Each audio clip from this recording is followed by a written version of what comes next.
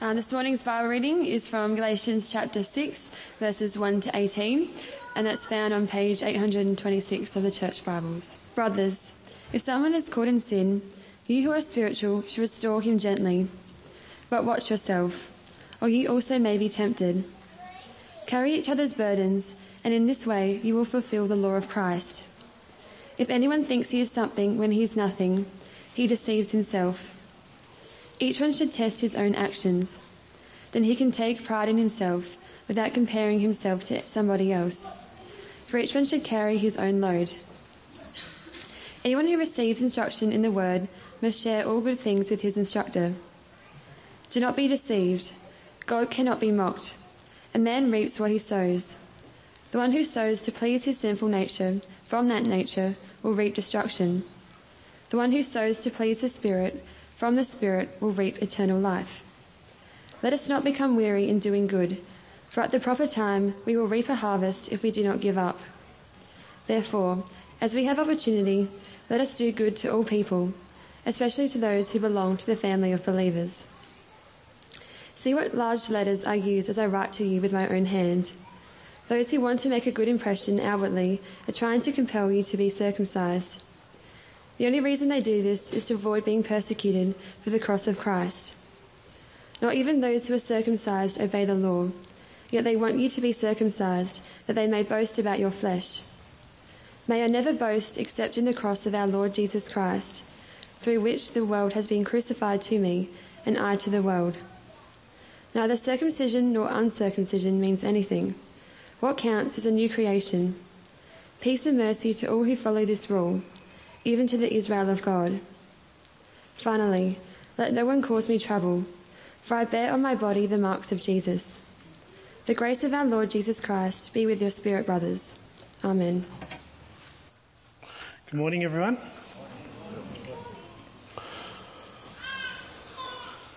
Today, as you already know,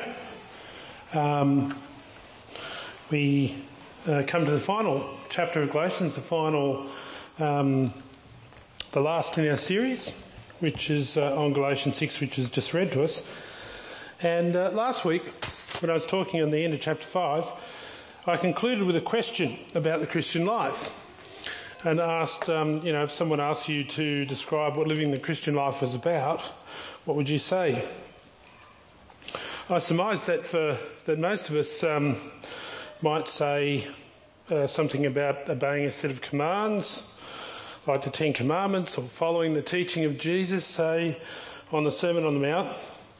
And while both of these options, of course, are essentially good, they're not bad options, it would set such obedience in, as far as Paul is concerned, in some ways in the wrong context. For the Apostle Paul, the answer to that question could simply be described as living... let's go back again.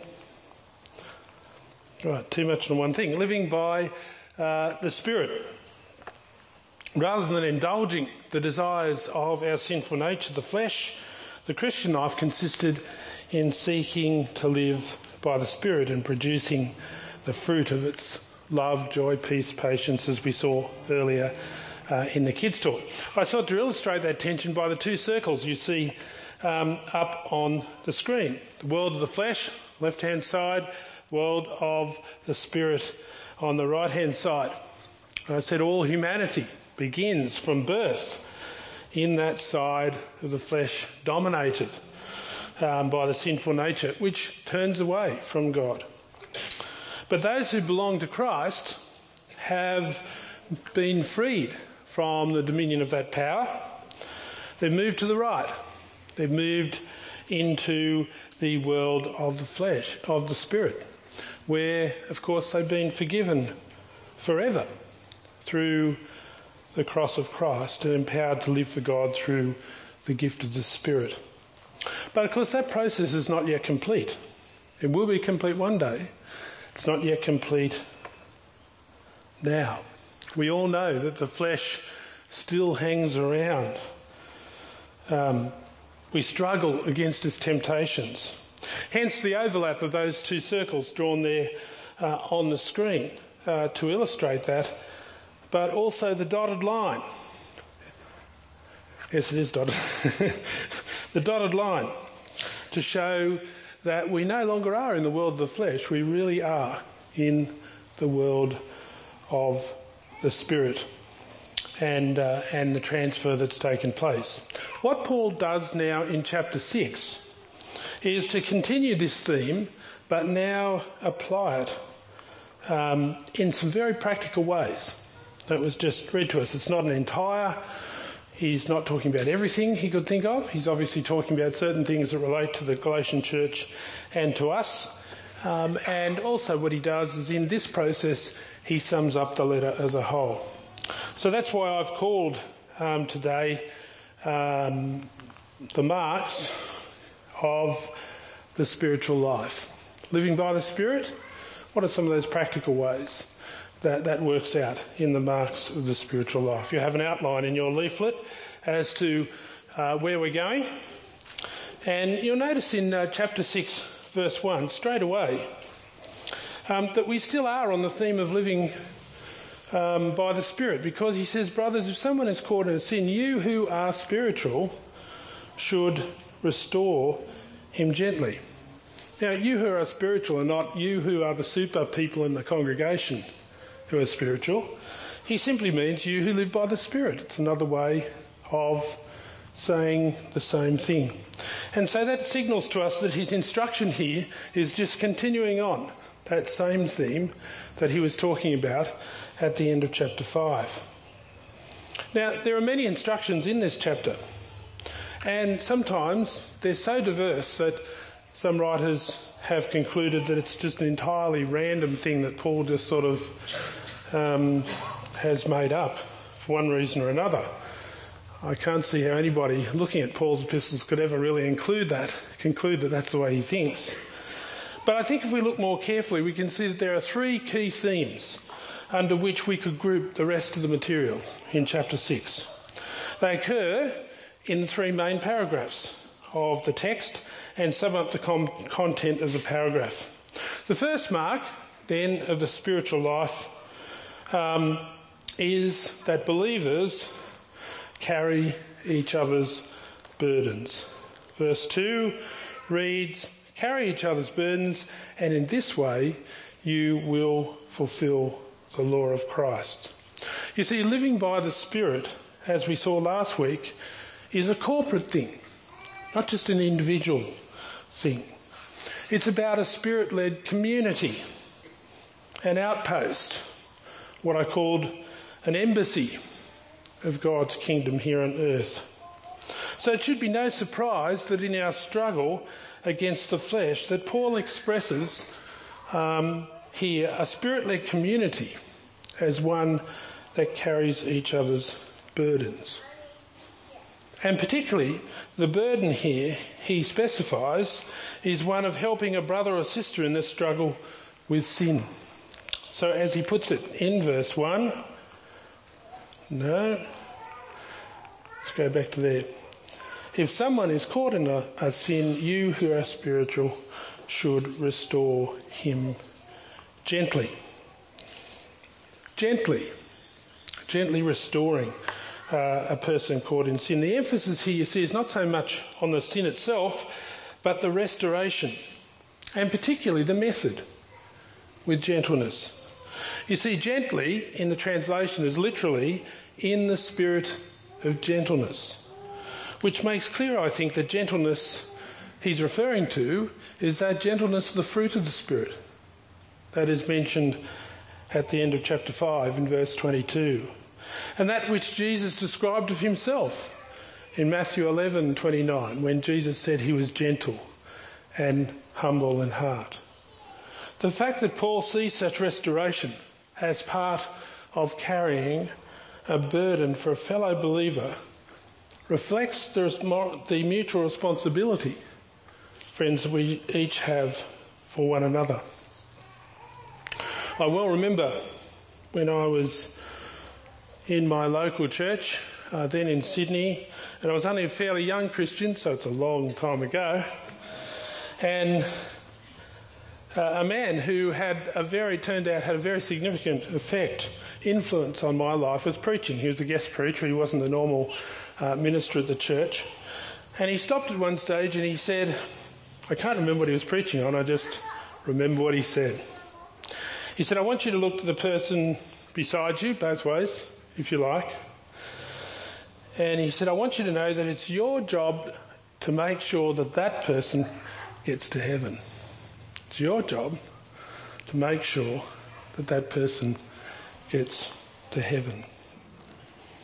I've always remembered it because in our sort of very individualistic, if you like, society, it's so countercultural to think that way, that we have a responsibility for one another to make sure that we're on board with Christ and living for him.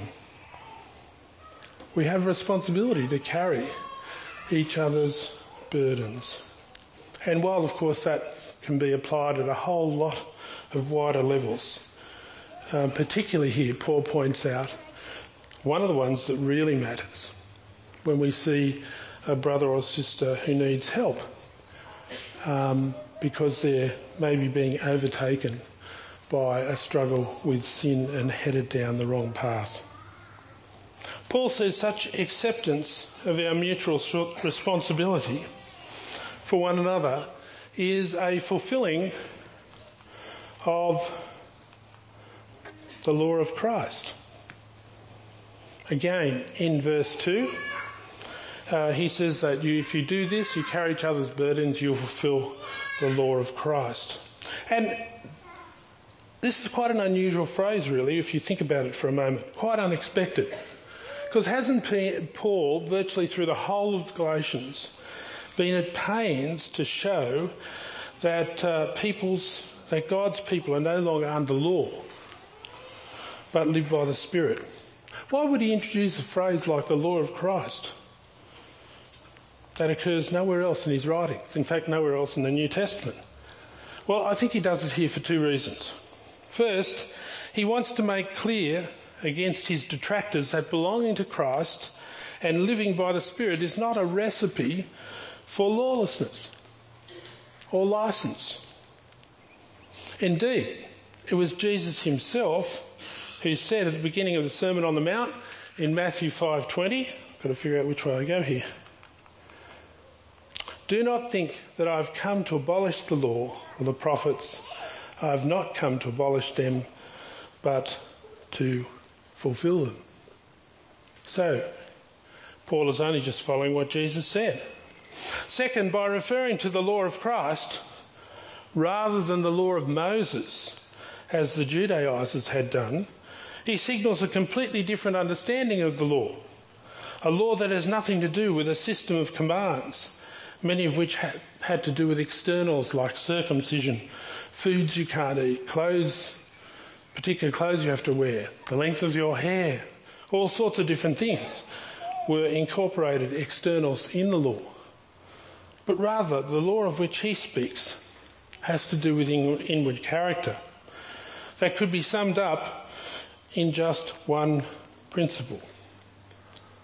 A principle that he has already referred to just a few verses earlier in Galatians 5:14. The entire law is summed up in a single command. Love your neighbour as yourself. In other words, for Paul, the law of Christ equals the law of love. That's what he means by it. We have an obligation as a corporate community. It is to serve one another in love, carrying each other's burdens, especially when someone might be straying away from the faith. However, there's one thing we need to watch through this whole process of carrying one another's burdens, which I've not referred to yet, but takes up quite a bit of this first paragraph.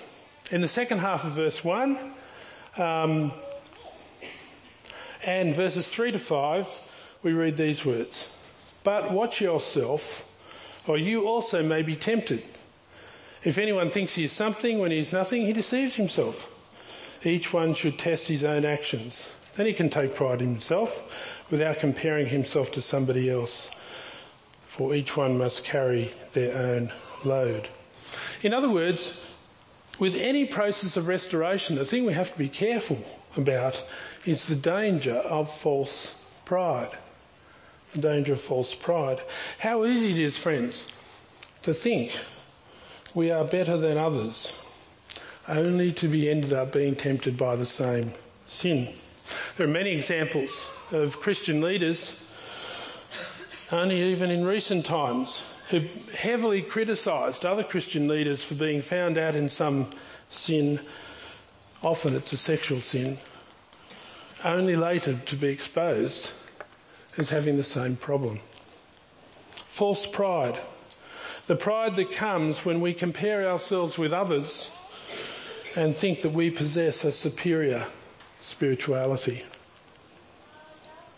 But as Paul says so tellingly there in verse 3, if anyone thinks he is something when he is nothing, he deceives himself. You see, rather than compare ourselves to each other and feel good about, oh yes, I think I'm better than that person, or that sort of thing, Paul says that what you should do is just test yourself. See how you measure up to what God really requires. Because in the end, it is true that each one should carry his own load, he says in verse 5. Now this is not contradictory, carry each other's burdens, each one must carry his own load. Or Paul is saying that even though we do have to carry each other's burdens, in the end each one of us is still responsible to God for what we do, how we live and how we behave. So the first mark here then of spiritual life is to carry each other's burdens. Paul outlines the second at the end of the second major paragraph, but I think it captures all of verses 6 to 10. And that is, when I get to it, to do good to all people. He says in verse 10, therefore, as we have opportunity, let us do good to all people, especially to those who belong to the family of believers. Carrying burdens has particular application in the believing community. Now, Paul here then widens the spiritual life to life generally, a life of doing good. But the believing community is still given a priority. The believer has an obligation of doing good first and foremost, especially to those of the family believers, he says, to those who belong to that family. Now, most people today would do just about anything for family. I don't know whether you've realised, but many writers have pointed out that family today in our society is one of the great idols that we actually worship in lots of different ways. It might be what we say, it's not always what we do, and we see it sprouted forth often in the media quite a bit. But friends, the real believer's family is right here. This is the real believer's family. This is the life of the family that we will have for eternity. And so Paul says the prime obligation that we have is to do good to one another. Now this is where I think the link with verse 6 fits in. You'll notice in your Bibles, if you read it, that verse 6 seems to be out there in the middle of the two paragraphs, just in one sort of line. Or anyone who receives instruction of the word must share all good things with his instructor. And it's out there on its own in some ways, the way it's been put, because writers have not been sure why it's there and which part of the chapter it goes with. Does it go before, with verses 1 to 5 and carrying burdens, or does it go after with verses 7 to 10 and doing good to all? Well, I'm persuaded that the mention of sharing all good things in the context of doing good to all, especially the family of believers, makes it a specific application of this principle. And Paul mentions such an obligation a number of times in his other letters. It is a basic obligation to provide for the needs of those who instruct us, to share all good things, Paul says, with those who teach the word. Now, almost every writer, I think, commenting on this particular passage, recognises that Paul's meaning here is primary financial. All good things means financial, as in a number of other places. So we want Stephen, for instance, and Mike and their families to be able to concentrate on teaching us the Word of God and not be distracted from this task. After all, when you think of it, what more important task could there be than the health of God's people and the teaching of God's Word? The importance of this obligation for us as a congregation is shown by the stern reference to reaping and sowing that Paul follows this with. Do not be deceived. God cannot be mocked. A man reaps what he sows. One who sows to please his sinful nature, from that nature will reap destruction. The one who sows to please the Spirit, from the Spirit will reap eternal life. Let us not become weary in doing good, for at the proper time we will reap a harvest if we do not give up. Yes, we are saved by faith in Christ, but true faith, genuine faith, always works. As James makes clear, if faith does not work and do good to others, it is really dead faith. But the marks of the spiritual life, sown by the Spirit, is the life of doing good as we have opportunity, Paul says, as we have opportunities, the people we come across, so that we can look forward to reaping not destruction, but reaping from the Spirit. And what do we reap from the Spirit? He says, we reap eternal life. So we're to carry each other's burdens, and then we're to do good to all people as we have the opportunity to do so, and especially to the family of believers. But thirdly, as Paul sums up the heart of his great concern for the Galatians, we are to boast only in the cross of Christ. Again, you'll see that this comes in the middle of the paragraph, that closing paragraph from verses 11 to 18. In verse 14, but I think it sums up the whole section and much of the burden of the letter. So Paul says, may I never boast except in the cross of our Lord Jesus Christ, through whom the world has been crucified to me and I to the world. So much, friends, of what we're encouraged to do today is to boast about our own achievements, is to boast about self-fulfillment, to have pride in ourselves. I well remember, you'd have to be old enough to remember the old National Mutual ad, which used to say the most important person in the world is you. The modern equivalent, I think, in some ways in advertising is the L'Oreal ad, you deserve it, of which a number of ads have taken that sort of line and thrown it in. You deserve it. Well, you know, from biblical point of view, you don't really. You don't deserve it at all. All you really deserve is the judgment of God and eternal punishment. But thank God that because of Christ and his death on the cross, this is not what we receive at all. Boasting in Christ, however, is not just about what we say, but very practically also in what we do.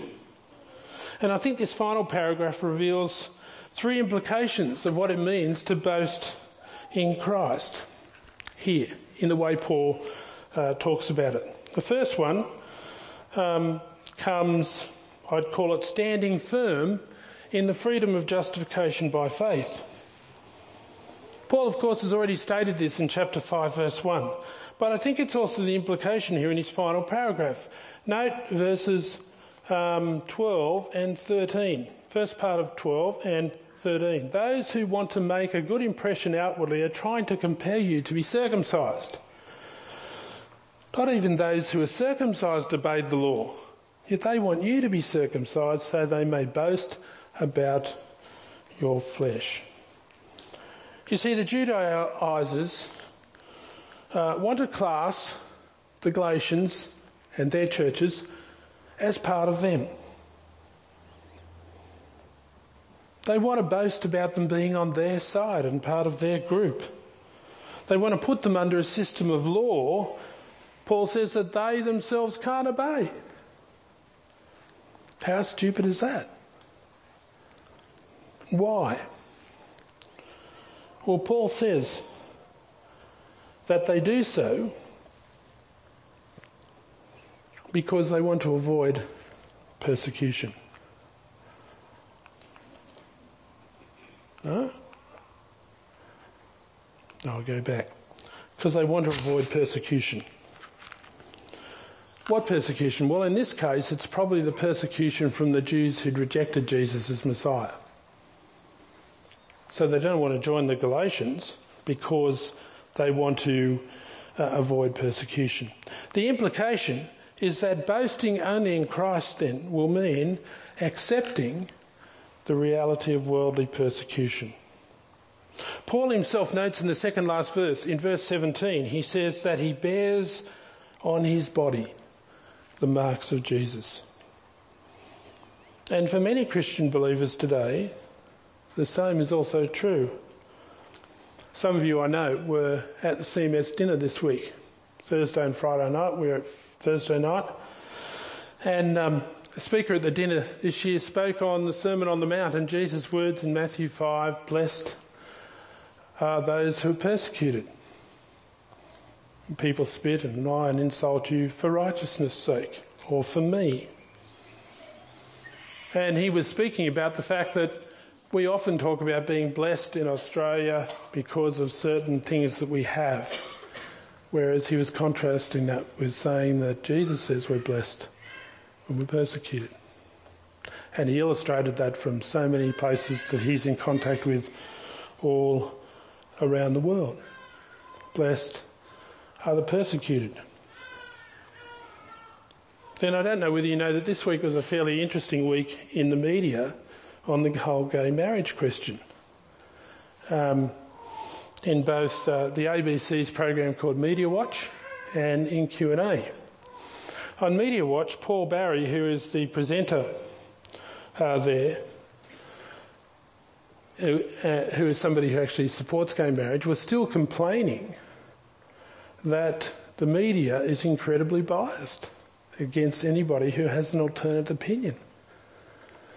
And he sees the persecution, if you like, of people who don't support gay marriage as quite extraordinary in our community. It's only, though, what we ought to expect, friends.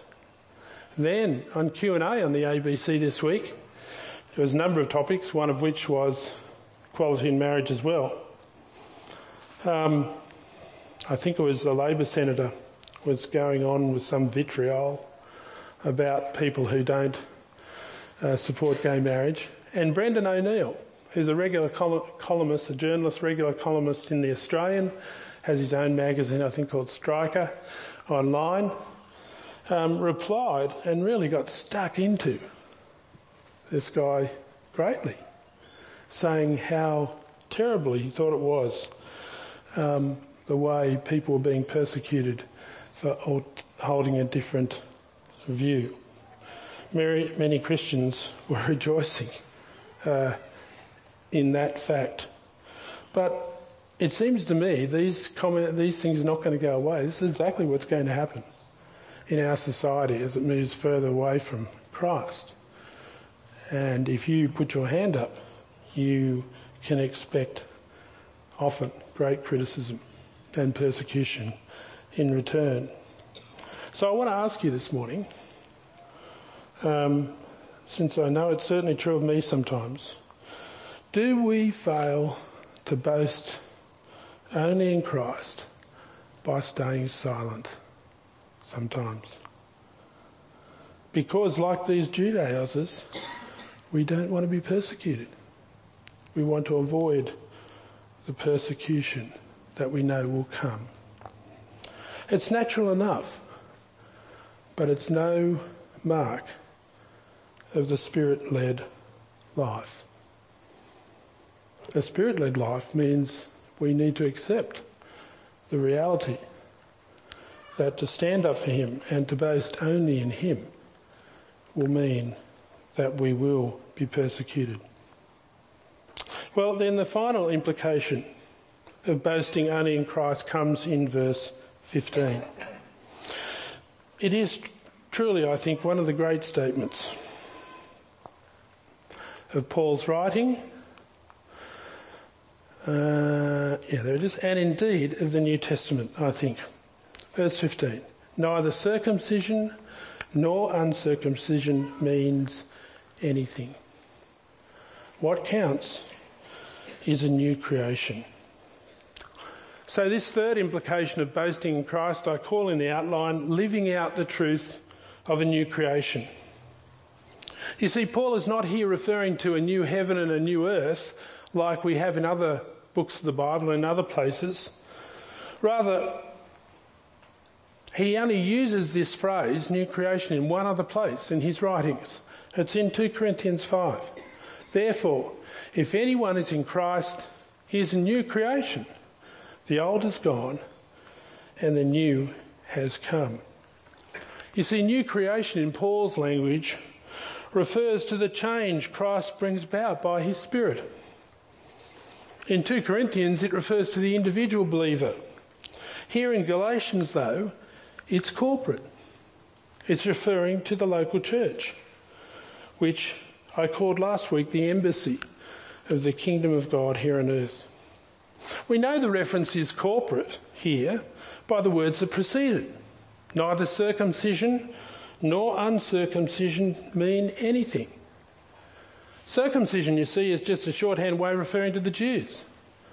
Uncircumcision, a shorthand way of referring to the Gentiles. In other words, Paul says, the externals that divide and separate us mean absolutely nothing when it comes to knowing God and belonging to God's people, being part of eternity.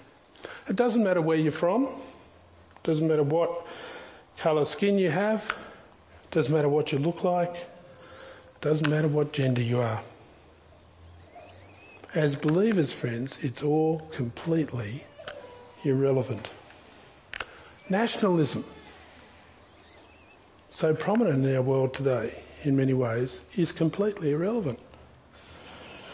You know, Aussie, Aussie, Aussie, that may be great for the cricket. We hope anyway.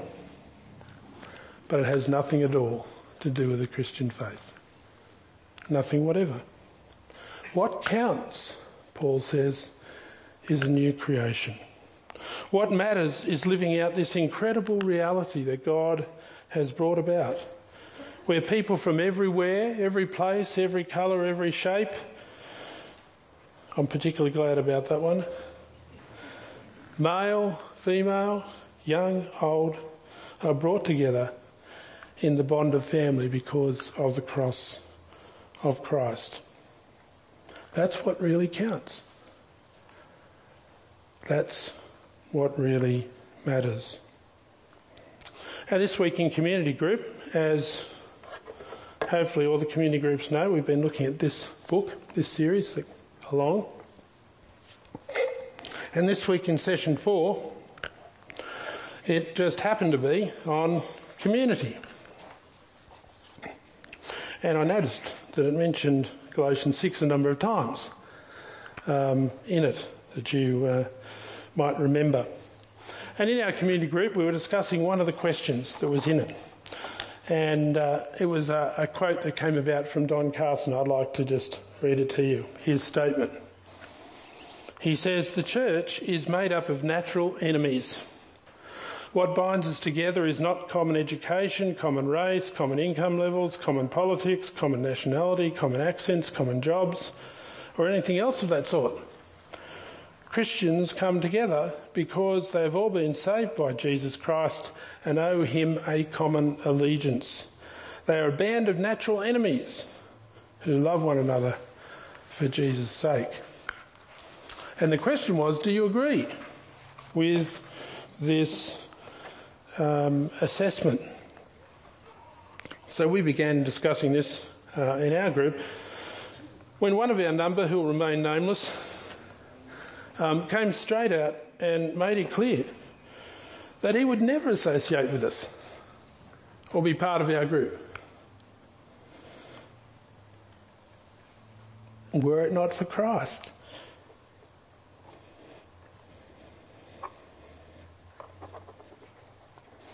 I think some of us were a bit shocked at that. After all, we're all nice people, aren't we? We're a bit shocked that sort of he would say something like that. But of course we knew that he was absolutely correct. You see, some of us here today might meet or might have met through sport, some kind of sporting club or whatever we're involved in. Some of us might have met through a mother's group, through playgroup, with our children, through school, other groups like that. Some through work, maybe some through various events, an ethnic club. Who knows? But I can guarantee the only thing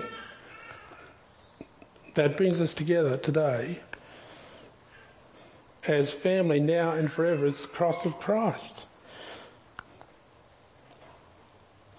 For whom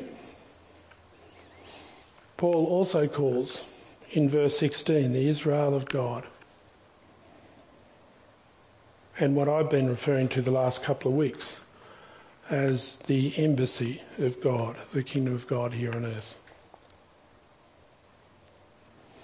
Let's pray, friends, that we may be worthy here at T&E and as we move to Golden Grove as well in our church plant, that we may be worthy of that wonderful work and calling, to carry each other's burdens, to do good to all people, especially those who are part of our community here and the wider family of believers, and boasting as we do only in the finished work of Jesus on the cross.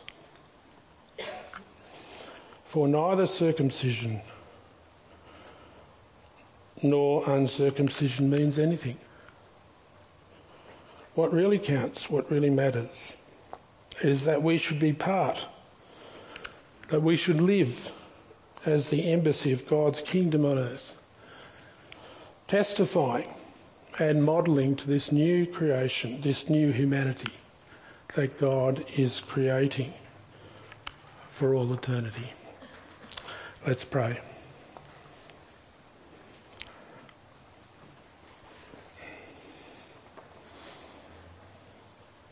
Heavenly Father, we want to thank you for this great letter of Paul's to the Galatians that we've been studying over these many number of weeks. Thank you for the wonderful truths it reveals, the wonderful acceptance we have with you through our Lord Jesus and his death on the cross, and the wonderful new community that you are creating in local churches all around the world. We thank you for this community that we are a part of here. And we pray, Lord, that you would help us to live out the calling to which you've given us. The calling to live by your Spirit, not to indulge the flesh, but to exhibit the fruit of the Spirit in our community and as we reach out to others. Help us to carry each other's burdens, to recognise the mutual responsibility we have for one another. Help us, Lord, to be people who do good to all as you bring them across our path, but especially to each other here. But most of all, Lord, we pray in total counterculture to our world that we may be people who boast only in the Lord Jesus and what he has done for us. And we ask it in his name. Amen.